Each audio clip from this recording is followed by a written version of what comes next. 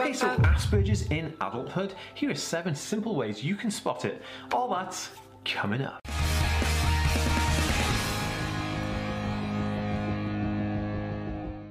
Hey guys, welcome back to the Aspie world. My name is Dan. I have Asperger's syndrome, ADHD, OCD and dyslexia, and I make weekly videos on this type of content. So if you're new around here and you just stumbled across this video but you'd like to learn more, remember to hit that subscribe button by clicking that notification bell down below. If you're watching over on Facebook, which is a good page I like and to follow, see more videos just like this one, and if you're on Instagram, then please make sure to give this page a follow so you see more content daily just like this.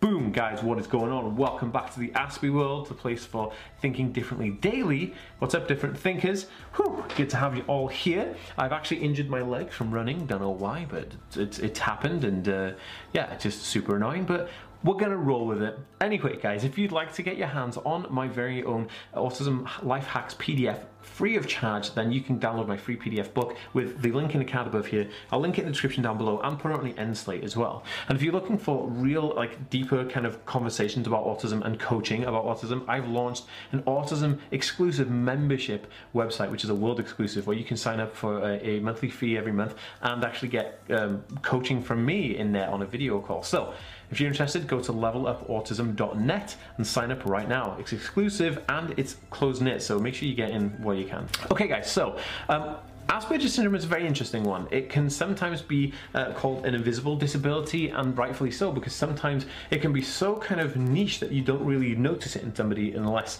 you're spending a lot of time with them, or unless you know really what you're looking for. So if you have suspicions that someone you know is on the autism spectrum, or you know somebody who potentially has Asperger's syndrome, these are 7 very, very simple, effective ways that you can identify it in them, so you know what you're looking for, kind of like an identification thing. So that by the end of this video, you'll be able to go, ah, yeah, I get it. I know if I'm spotting Asperger's in somebody or not. Okay, so number 1 is a strong field of interest. Now, people on the autism spectrum have a very strong, specific field of interest that will dominate their life and almost become an obsession. Sometimes it's Star Wars, sometimes Star Trek, it could be comic books, could be absolutely anything.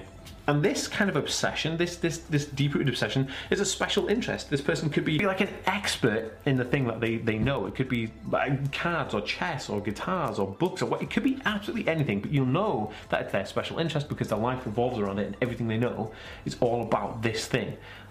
Love it. Okay, so number 2 is intellectually aligned. Now, autistic people are very usually intellectually aligned with like thinking and researching logically. Like, they love logical thinking, they love like intellectual conversation, they like debates, documentaries, things that are like science and maths and puzzles and stuff that gets them going. Like Minecraft is an intellectual, a logical thinking game, you know, so just even being obsessed with Minecraft, that's a good indication because or Lego is another one, a very logical game, and it's because the way the brain is trying to compute, it's trying to problem solve, and with autistic people just trying to problem solve daily, so they align themselves with intellectual logical thinking for problem solving, which is why maths and science and stuff kind of comes up again and again with people on the autism spectrum. Okay, so number 3 is no-brainer.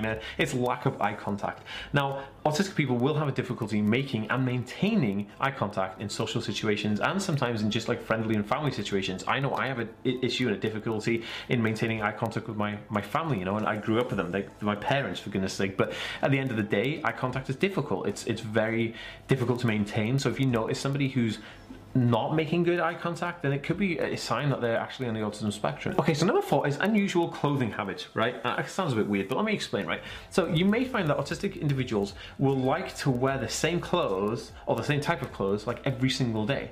Like, I love black clothing. I have loads of plain clothing, and actually one of the things is I can't wear like big fancy patterns and stuff on my jumpers and my t-shirts because it gets too overwhelming and overpowering for me, so I have to have like plain stuff, and I love plain clothes, and I actually just threw out loads of clothes to just have, you know, black jeans, grey jeans, black t-shirts, grey t-shirts, and then just hoodies of just different, you know, plain soft colours like pink, blue, black, and whatever.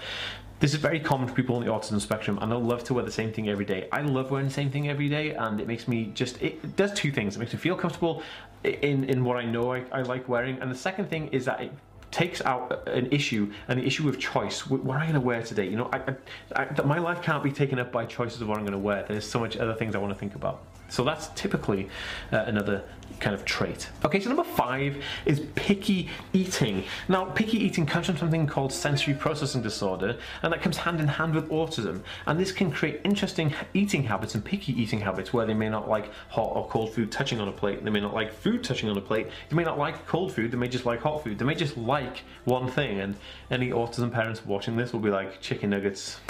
That's it. My kid just eats chicken nuggets. Or, hey, if you're autistic yourself and you just eat chicken nuggets, I'm with you, fam. I'm vegan and I still eat vegan chicken nuggets. It's like our jam. It's our thing. Don't worry about it.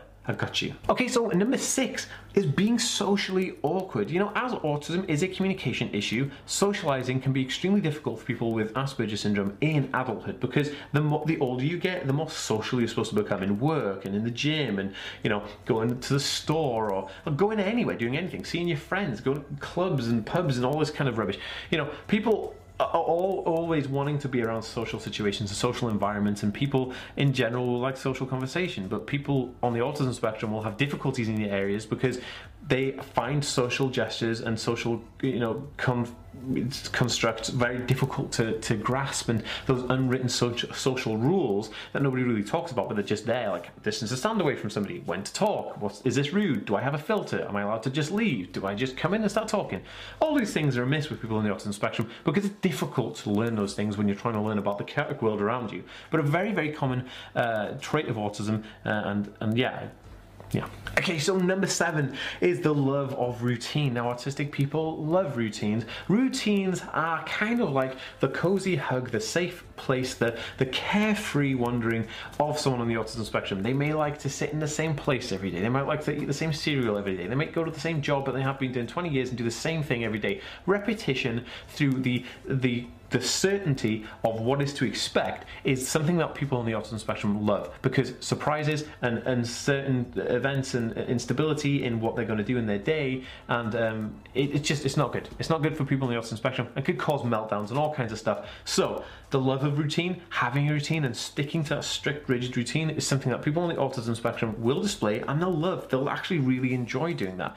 And if that kind of sways, if you sway from that routine, it could become very hostile and very volatile in that situation, which is damaging to the person's mental health and obviously just, you know, them as a person. You know, you want to kind of stay as calm as possible. But love of routine, something on the autism spectrum, definitely one of the most common ones for autism spectrum disorder. Now, if you think this video can give you and your friends value, please give this video a thumbs up and share it on Facebook, Twitter and Instagram. If you haven't already, please give the video a subscribe, and I'll see you in the next one, guys. Peace.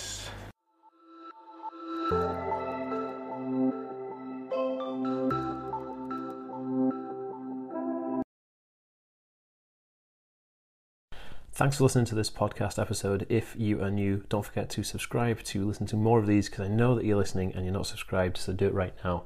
Alright guys, talk to you soon.